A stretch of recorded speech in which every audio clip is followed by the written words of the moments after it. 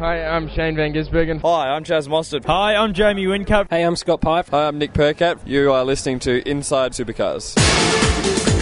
All the racing I've done, supercars and, all the GT and drifting and all that kind of stuff, I think it all helps. A lot of seat time and having some good times racing, it's a lot of fun. As long as we don't allow some of the lunatics to get the keys, then it'll continue to be at the forefront through hard work and diligence, particularly on the part of the team owners and investment by them.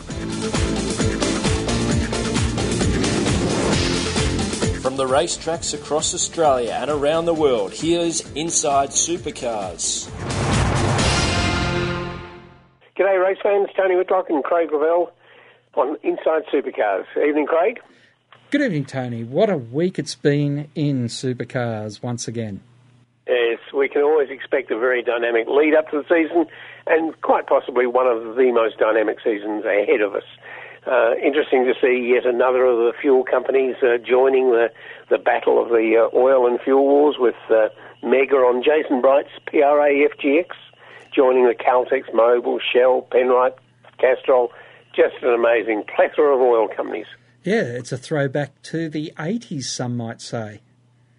Indeed. Interesting probably because oil companies needing to identify their brands, and they're looking to V8 or to supercars to do that identification, to differentiate themselves from one another. Plenty of movements in the driver. We've got 9 drivers, and there's just still one to be settled with the recent news that unfortunately Matt Charter doesn't have. He might have the drive, but he doesn't have the licence. He'll need to start the series.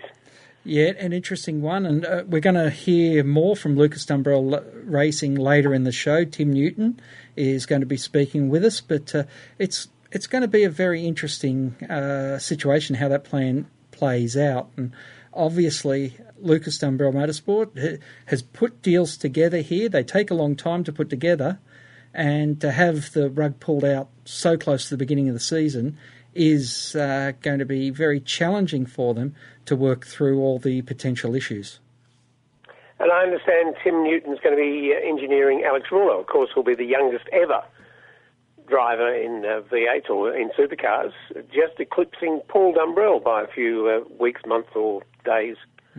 It is interesting that whenever we have a young driver, we bring up the fact that he's a young driver, but guess what?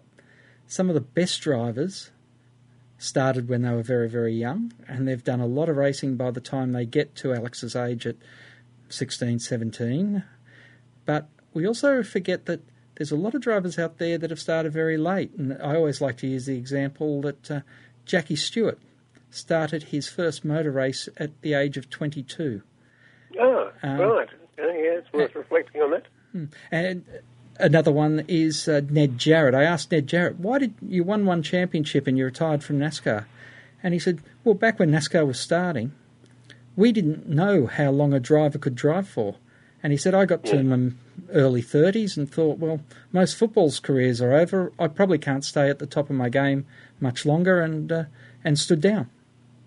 Yes, indeed. And looking now, we've got that second seat will have to be filled. Andre Heimgartner may well be in the mix for that still, but that'll be settled probably after the test day with Charter maybe going and driving at the test day. Yeah, and that's the big thing. When we're talking test day, we're talking about this week's test at Winton, not the official test next week at Eastern Creek. So some teams are doing private testing even ahead of the official tyre test at Eastern Creek, which I believe isn't open to the fans, and it's being held midweek. Yeah. And, of course, the interesting thing is today there's probably a very exciting field of young drivers in new cars. For instance, the first time this year we'll see 3 brands in what is now known as the Supercars 2 Series, the Dunlop Supercars 2 Series, in Jack LeBrock and Shay Davies driving for Matt White in Nissan Altimas. And that is something that we've all been wondering how long it will take for the Nissans to roll out into the second series. Obviously, teams over the years have used the Dunlop, Super 2's championship as a way of moving their products on, their equipment on and giving them a second life. the Nissans now, having been around long enough, they've got enough spares and they've got enough parts to be able to properly service Matthew White Racing. So it's only a natural progression in the life cycle of the cars, but it will mean that we will have more top-level cars in the second tier, which, of course, leads on to your next point, I'm sure, the wild cards coming up from the Super 2. Which, of course, will possibly be Jack LeBrock in one of those Nissans at Bathurst. Well, not only at Bathurst, but they're talking about any event now where there is not a Dunlop series supporting it, the teams can put in wild cards. So you've got a number of races. I can't remember them all off the top of my head, but I think you could find it's Winton, Queensland Raceway, and a few others where you will also see wild cards going in. So this is very much part of certainly LeBrock's strategy, is to get himself in a single driver effort in the main game and to put his best case forward on how he can perform at that next level up. And I think this is going to be as important as having a full field of quality Dunlop Super 2 cars. This opportunity to wildcard event to get to your 26, 27, maybe even 28, there's potential that if all the wildcards that I'm hearing about, Macaulay Jones is certainly going to be running wildcard events up in the main game this season, and there's a couple of others that have been mooted. We could see, a 29-car grid. Now, that will be very interesting to see how that all gets managed and how the wildcards will pit and work together in that main game field. But I think that could be a real boon, because you're going to have drivers who are in the second tier getting first tier quality seat time ahead of the season of endurance, and that could be huge. Before Adelaide, I think we should look through and talk about some of these new young drivers in the Dunlop Supercars 2 series. I think we'd better go to a break now, and coming up after the break we'll have Kevin Fitzsimon talking about the new control tyre and how the teams will cope with it, and the data they'll be getting in order to cope with the new season at the test day. Join in the conversation. Post your thoughts on our Facebook page, and to ask a question, email insiders@sportradio.com.au. Each week, join the Inside Motorsport team as they look at all the news from across Australia and around the world. Still a bit in shock. Thanks everyone. Dissecting the sport with interviews, news and opinion. Got to put money back into the sport at the lower levels to develop the kids and bring them up. You can't rely upon good luck. For Daniel Ricciardo's old man to have found a few mates that tip some money in and send him overseas, there actually needs to be a structure. Inside Motorsport broadcast on community radio and online at sportradio.com.au. Hi, I'm Chaz Mostert. Hi, I'm Michael Caruso, and you're listening to Inside Supercars. Well, welcome back, fans. We're here to talk with Kevin Fitzsimon, who's a long-time motorsport tyre man. First I knew him was with Bridgestone, but he's been with Dunlop. Good afternoon, Kevin. G'day, Tony. How you going? I'm well indeed. You've been with Dunlop since 2000 end of 2001 or so. So, yeah, 15 years with Dunlop. I just clocked that little anniversary up. Got a nice 3 months. And of course, the control tyre means through this is now the third contract, I believe, we're in. Yeah, we've just extended ours. The current contract we're in at the moment was due to expire at the end of this year, and with the rollout of the new tyre, we were able to extend that to the end of 2019. So, it's been good to take us through to 18 years of supplying tyres. So we'll be up around the 250,000 tyre mark by that stage. It's a fair continuity of tyre supply. It is. It is indeed. Kevin, we wanted to get you on to talk about the new tyre. There's been a lot of conjecture about what it'll do, and some people are suggesting that it's going to make massive changes. Just like to talk through, first of all, the tyre and its construction compared to the previous tyre was used. Yeah, well, the tyre that we use, we're sort of hamstrung a little bit by the fact that we only use an 11-inch wide wheel. So we're restricted on the amount of sizes that we've been able to put on the car. So when it was first decided to roll out the car of the future and go on to an 18-inch wheel, the general consensus at that time was to stick with the similar dimensions to what we had with the old 17-inch tyre. So basically all we had to do was change the plates in the sidewall, and the actual tread blocks were exactly the same. So the diameter, width, everything else was identical from the 17 to the 18-inch.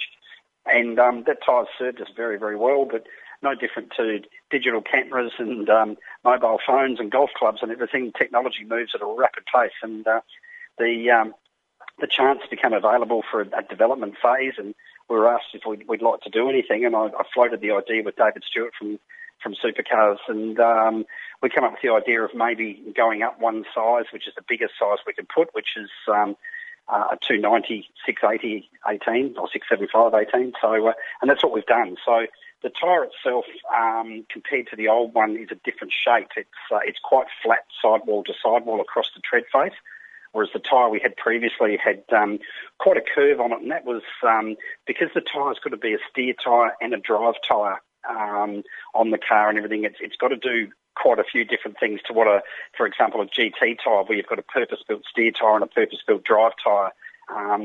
And it's very difficult when we've got the same tyre all around the car. And that helps the teams enormously because they're able to swap them around and do other things with them, sort of thing. So it's good to be able to move them around the car.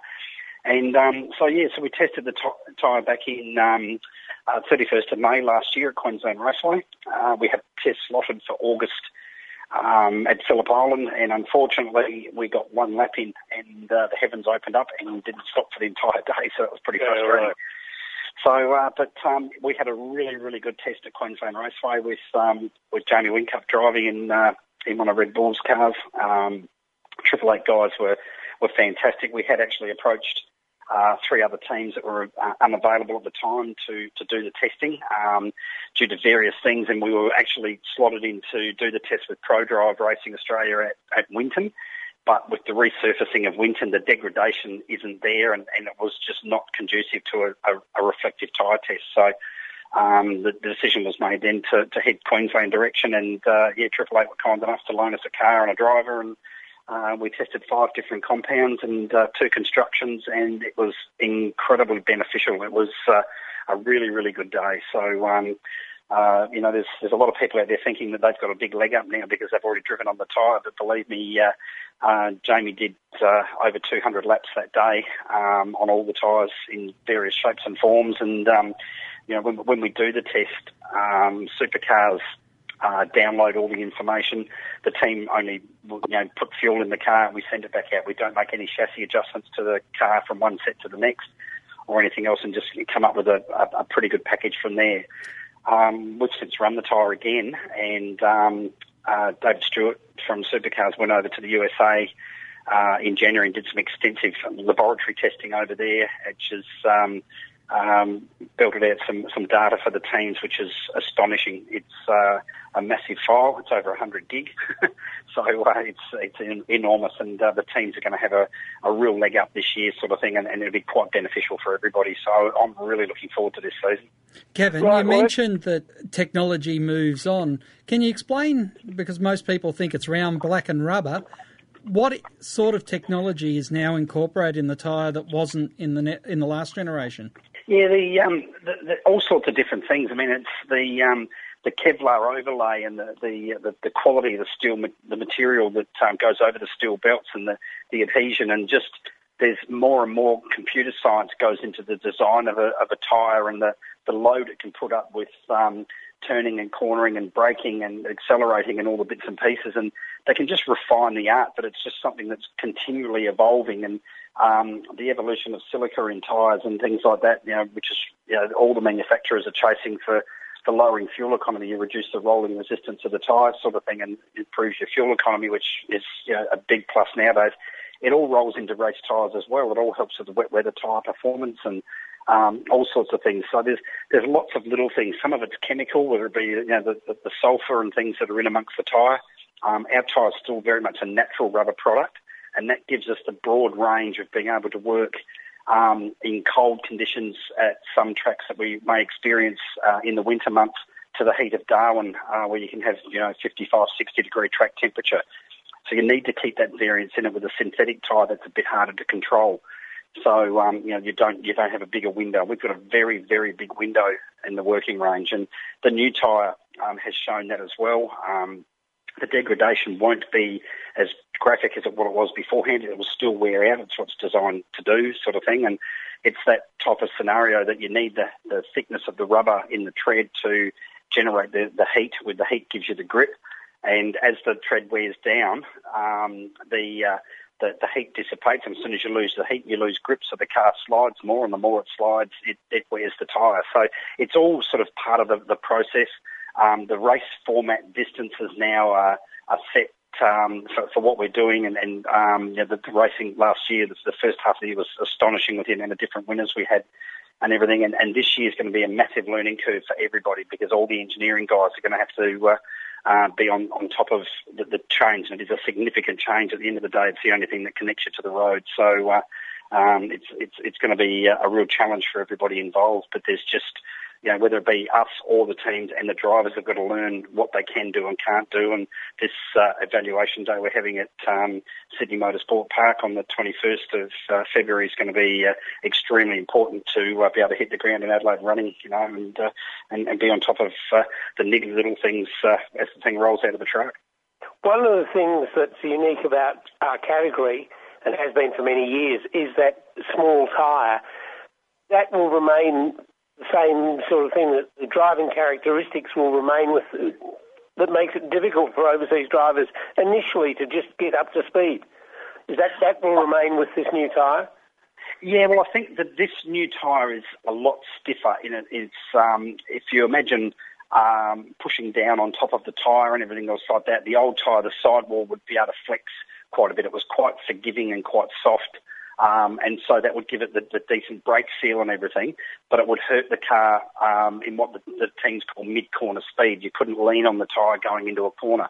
The new construction is significantly stiffer vertically, and the teams will be able to lean on it a lot more. It's actually giving good brake performance, but it's because it's a wider and a flatter footprint on the road, and the shape of the tyre, they can reduce the camber, which puts more rubber on the road, as opposed to the we used to run sort of anything upwards of 7.5, 8 degrees of camber at some tracks. So the footprint of the tyre on the road was actually quite small.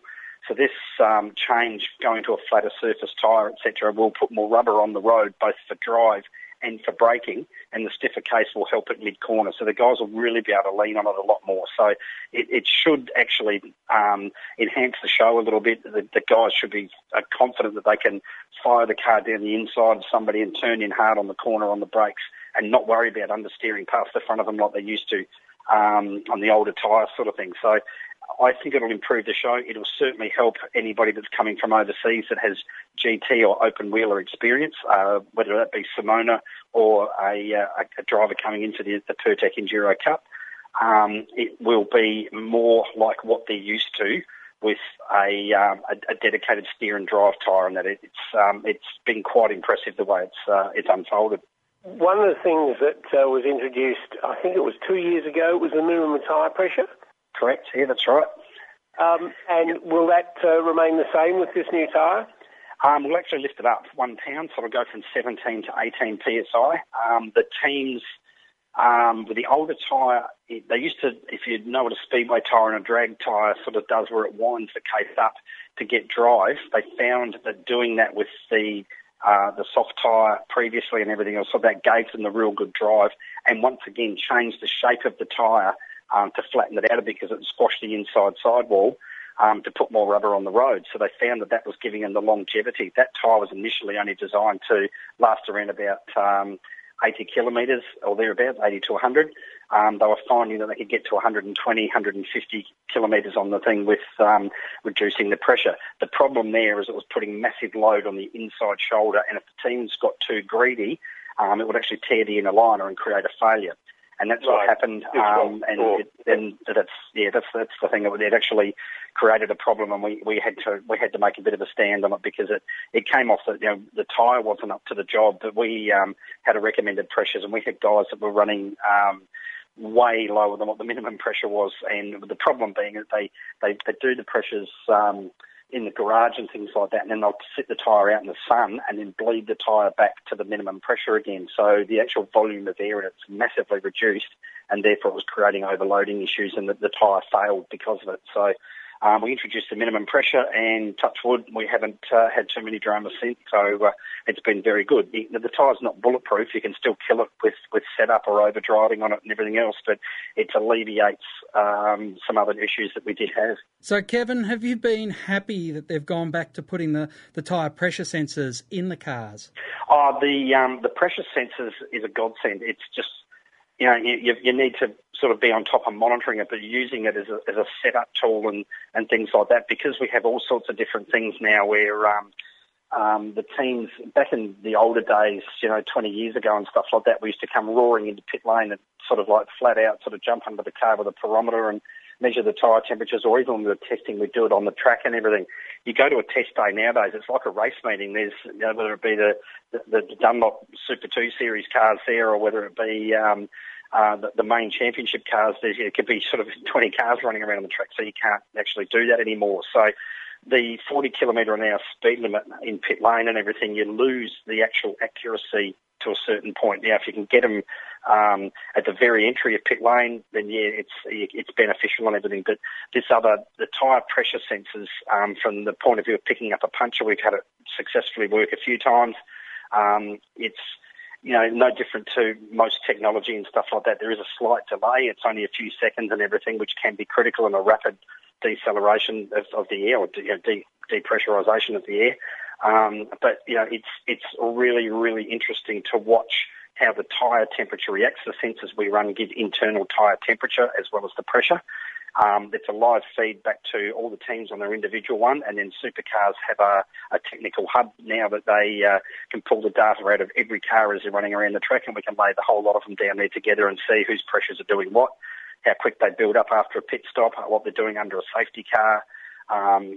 Lots and lots of different things, especially when they're following close behind another car, how some cars, the temperatures go through the roof, and some drivers are incredibly hard on their front tyre, and their temperatures are, we're seeing temperatures of 145 degrees. It's quite incredible, so it's the internal temperature of the tyre. So it can be a very, very useful tool, but you can also confuse yourself with it. So you just got to know it's there, know how to use it when it's needed, sort of thing, and go from there. But it is definitely been a positive for the category, that's for sure. And with the hub, Kevin, does that mean that if they have a supercar, safety car on the track, and they start to see the tyres are dropping, right down, can they make the call to tell the safety car or to tell the officials, hey, we need to let all these guys get some more temperature in their tyres before we let them go? Yeah, they always want to go quicker. And our cars are so heavy, they generate temperature pretty quickly, and especially with braking and accelerating, they do carry a lot of temperature in the wheel through the uprights, because it's enclosed in a mudguard as well. So they don't drop massively in temperature. You'll get guys that will get pick up on the tyre and stuff like that. So once again, that's where it's really, really handy for the team guys, because the teams, sometimes if they drive around off the racing line, they get a lot of pick up on the tyre, and it feels like a flat tyre. And as I mentioned before, with the way that testing is nowadays, test day is so precious, you don't get to experiment, especially with a young driver coming on, doing oddball things, like coming in and making like you've got a puncture on a front tyre. You just change one tyre on the front of the car and send them back out again. So they've got a massive different braking performance between a stone cold tyre on one side of the front and a really hot tyre that's been at its working temperature and pressure on the other. And they quite often will go out and flat spot the new tyre straight away again, because they're not used to that feel. But also, back in the older days again, we used to be able to let the air out of a tyre and get the feel of what a flat tyre feels like and all that sort of stuff, which wastes a couple of laps, it wastes the tyre. You don't get a chance to actually duplicate it out now. The benefit of the tyre pressure monitoring system is they get the feeling, especially after a safety car, that, hey, I think I've got a puncture, and they can look at the data straight away and see it, that no, we haven't, everything's okay, it's just pick up on the tyre, press on sort of thing. So it can have massive benefits from that if you're watching the screen, and most of the teams have got it with one of their data gurus are sitting there looking at all sorts of different things, but it's sitting there in plain view sort of for everybody to see sort of thing. So and if it is start dropping pressure and everything, it actually lights up red, so it flags that you've got an issue. So it can be a very, very useful tool, and there's a lot of road cars coming with it now as a standard option in your car. It tells you whether you've got a tyre going down or not. So it's a great innovation. Given the length of time you've been involved in motorsport and tyres, Kevin, you'd well know the adage that cream rises to the top usually. Yep. Do you think we're going to see with this new tyre a different flavour of cream? Oh, maybe. I mean, if you take the first half of last year, the first half of the season, that it was incredible. But I mean, we've got lots of new challenges. We've got drivers changing teams. We've got teams changing model of car with the GRM example, and bits and pieces. But you look at the teams that are settled and can hopefully get a bit of a handle on things. And but I think this will be it'll be the type of thing that the bigger teams will get a handle on it a little bit quicker, but it will certainly benefit the teams at the back part of the field because the tyre is much more forgiving and much more, you can race on it much more, for example, and push on much more. You don't have to nurse the car and that type of thing. So I think that will really, really help, especially the young rookie drivers that are coming into the series this year, and that will help them actually, it'll feel like a race car, not like a big marshmallow. It's going to be really, really interesting. But yeah, you probably will see certain times. I don't think we're going to see dominance. I think you'll see different guys come up at different times and everything, and different tracks suit different cars. No different to what it did last year, sort of thing. But it'll be, if somebody can get a handle on it quicker than somebody else, then that'll be great. But the thing is, they've all got the same amount of data. They're all going to have the same amount of laps to get up to speed. The test days are restricted, so if somebody's doing a better job than one of the other guys, kudos to them. But I don't think it's going to be a massive gap between teams during the season. Well, maybe, Kevin, it'd be, if we could schedule to talk to you briefly after that February 21st test, just to see what you've learnt and any feedback you're getting on how things have been coming along with the new tyre. Yeah, absolutely, anytime. And coming up after the break, Tim Newton from Lucas Dumbrell Motorsport will be talking about the changes from last year to this year, and we'll be looking at how they're going to cope with a new season. The views expressed on Inside Supercars, including the panellists and guests, do not reflect the views of the network, Thunder Media or Sport Radio. Any publication or rebroadcast of the show without the expressed written permission of Thunder Media is strictly prohibited. Each week, join the Inside Motorsport team as they look at all the news from across Australia and around the world. And, every year I see Jackie Stewart Grand Prix, and I just remind myself of his part in starting the path to safer cars. Dissecting the sport with interviews, news and opinion. Jack Brabham certainly left his mark not only on Australian motorsport but motorsport all around the world. Inside Motorsport broadcast on community radio and online at sportradio.com.au. Hi, I'm Todd Kelly. Hi, I'm Fabian Coulthard, and you're listening to Inside Supercars. Welcome back to the show. Tim Newton is now on the line here. The lead engineer at Lucas Dumbrell Motorsport for the 62 that Alex Rollo will be driving this year. Tim, where did your love of motorsport come from? My love of motorsport, well, good to be talking to you. Love of motorsport, that's a pretty easy one. It has to be Nigel Mansell for tyre blowout at Adelaide. That's when Formula One was a mystery to me, and so we sort of sat there as a kid and saw that. I thought that was pretty amazing. So that was where it sort of ignited the spark, and then became a bit of a Jean Lacey fan after that. So that was the Ferrari and the number 27. So that was probably where it all started, to be honest. Just a bit of a race fan as a kid, watching the F1s. So was that something that you did as a family with parents and other friends? I did it with my siblings, but we actually didn't have much of a mechanical family. My dad, he was, he was handy around the house, but I didn't really understand what an engineer did, and automotive was sort of a bit of a mystery. So yeah, no, the passion came first, and then the technical side of it sort of kicked in after that. So yeah. So how did you get started on down the track that you're now engineering a supercar? Yeah, well, it's been a long time. It's been easily 15 years since I wandered into a mechanical workshop that was running a few improved production RX-7s.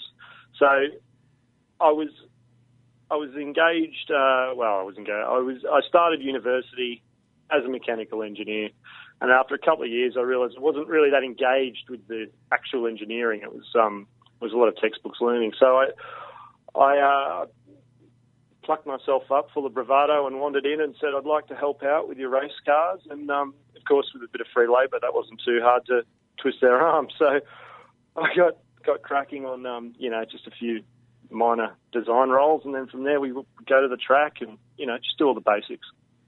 So you studied mechanical engineering and then started to put it into practice, and that probably gave you a bit more of an inkling of what you were doing all the theory for. Yeah, exactly. One thing, helped out the other, really. So I could see why I was doing it, a bit of a visual learner as it is. So I could see I could add the carrot, so I'd push harder at uni, and it all made more sense and became, I was lucky enough that the engineering came to me a lot quicker than anyone else who was just sort of doing the theory-based stuff. So, I was lucky in that regard. So what was the first paying job? First paying job?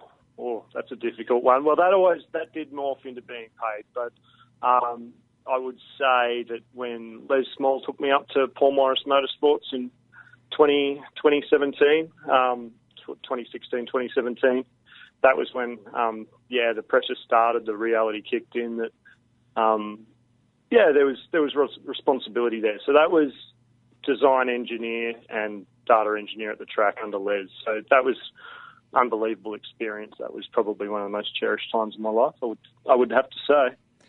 Sorry, is that 2006, 2007? Yeah. Look who's been doing a setup sheet for 2017 all day. Yep. Time flies, you know that. It does indeed, yeah. What's you talking about, Lucas Dumbrell Motorsport? The controversy has been around this week, but your role with Alex and trying to coach him and mentor him into becoming a full-time main game driver. What's your expectation for the team and for Alex this year? Look, there's expectation. I've got expectations. I think he's probably got what it takes, and actually has the experience. And the few chats that I've had with him, these kids start so awfully young, and the professionalism starts at 12 and 14 in the karts these days. They're so used to the competitiveness, the rules, the cutthroat, that he's probably ready to go. And so for me, it's just building that consistency and being at the edge, but not expecting too much from him in terms of even his work-life balance. I think it's very important when you get your ears boxed in, week out, that you've just got a few level heads around you. So I think technically he'll be ready to go, and we'll have the car ready to go. They've proven they've got a good car here at LDM, so looking forward to that.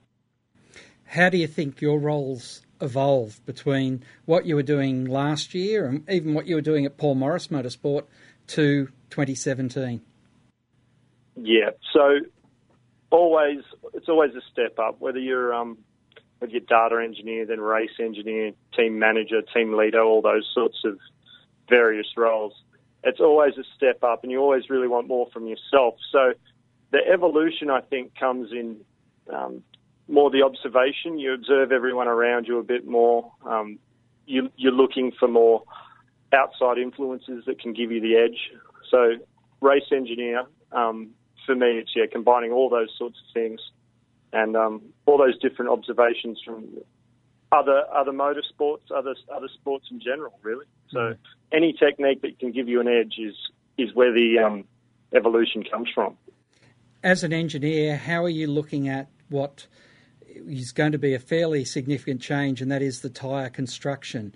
How have you prepared yourself going into this test for what that's going to mean? Yeah, so on a technical level, there's all your various mathematical models that you put together. So we're at the start of that. I won't lie to you. We've got the tyre data pretty late. V8s has just supplied us with all that sort of thing. So the test will be a little bit old school. Every team will go out there. It'll be very exciting to watch. There'll be a full canvas sweep, front and rear, for every car, and the 2 and 3, 4 car teams, they'll have an advantage there right at the get-go. But it'll be engineering smarts, and it'll be man on man, and the drivers will have to be on their A game. So it's a bit of preparation in terms of how do we best suck that information out of the blokes, and processes for the data engineers. The pressure will be on. It'll be a big day. How do you map out a plan for a day? Because there are so many variables, but there's things that you have to go through in a systematic and a very structured way. Yep. So we'll time it out to the 5 minutes. So we'll have our rollouts. We'll go through our tyre.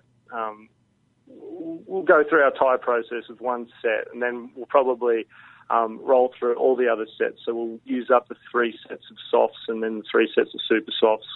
We'll put together an array, if you like, of essentially camber versus runtime, and we'll try and just build that model of new data.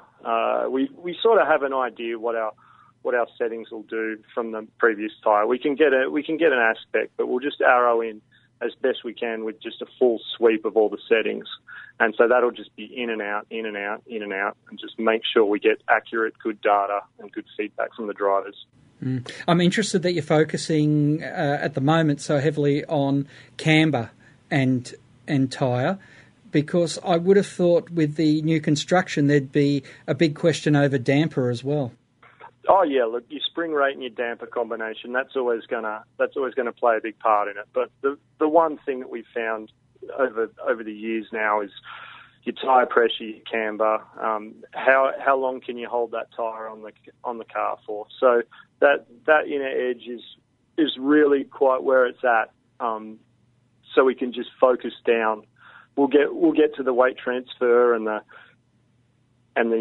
spring balance as we go, but we can't do anything until we've got that sort of, for want of a better term, steady state camber type characteristic. So in 2017 for Lucas Dumbrell Motorsport, do you think the biggest challenge is going to be technical, or is it actually going to be team and personnel driven, where the challenge is going to come from?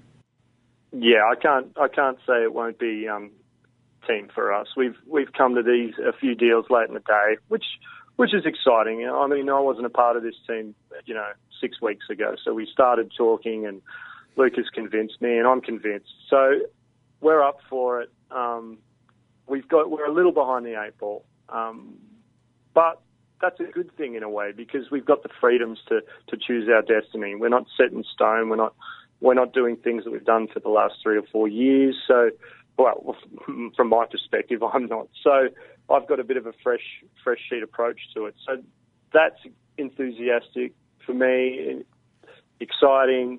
The boys are out there doing their pit stop practice and training. We've got a good bunch of mechanics. I think we're really looking forward to it. Having these young blokes in the cars working together, that's a competitive advantage that we might have over the field. So, really eyes forward to the second half in the Enduro season. And then Generation 2, 2018. It's certainly a lot of challenges ahead, and we're looking forward to seeing LDM out on the track. And, of course, going to Clipsal, where there's absolutely no pressure because the team was on the top step of the podium by the end of the weekend. Oh, absolutely. Like, anything can happen, and anything can happen any number of ways. But we'll go to Adelaide. We'll try and keep our noses clean and just get around that obstacle course as best as we can. But I think everyone will be a little surprised. We'll be pacey enough. Well, Tim Newton from Lucas Dumbrell Motorsport, pleasure to have you on the show, and thanks for giving us your time today. My pleasure. Good to hear from Tim Newton and Craig talking. Coming up after the break, final thoughts. Join in the conversation. Post your thoughts on our Sport Radio Facebook page. Each week, join the Inside Motorsport team as they look at all the news from across Australia and around the world. This year in Formula 3, I think, is a fantastic environment for me to be doing that. However, I believe for myself, a sustainable career in tin tops such as V8 Supercars in Australia is where I see myself. Second crack at the Australian title since we've been back, and a bit unlucky the first time, but we end up with a win there at Speedway City 2 weeks ago. Inside Motorsport broadcast on community radio and online at sportradio.com.au. Hi, I'm Craig Lance. Hi, I'm Dale Wood, and you're listening to Supercars Today. Welcome back. Craig, your final thoughts? My final thought is, as the season grows closer and closer, how every year we say the season is getting bigger, it's becoming more challenging. But one thing that I did capture, or that did capture my interest, was the new marketing campaign. Obviously, Delta Goodrum's coming on to be a brand ambassador, but the advertisement they posted online, which has certainly turned a few eyes in the advertising world, has certainly tried to look at a different type of redhead, and that is the upward mobile professional, lawyers, doctors. There was a ballerina even in the ad, and trying to say that change your perception on what motor racing is, because supercars don't just deliver motor racing, they deliver, that world of excitement and that suspense. So I'm going to be fascinated to see if this is the first of a series, or this is a step in a different direction that gets cut off before it's time to flourish. But Tony, you being an advertising man would know more about those sort of machinations than I. It's interesting. It's a bit of the old expect the unexpected sort of thing with it. And reflecting back on, say, in the days when Pink was spruiking the wares of V8s, it's quite a contrast. Yeah, look, it will be a fascinating season, there's no doubt about it. As supercars moves ever closer towards a change possibly in the basic premise of the car category, that is no longer just Fords, Holdens and four-doors, but now much more new things, more engine variety. There's plenty to look forward to in this season, and I hope that you'll all tune in next week. Inside Supercars is produced by Thunder Media. Tune in next week for more at sportradio.com.au or lock in the podcast on your iTunes or mobile device. Search Inside Supercars.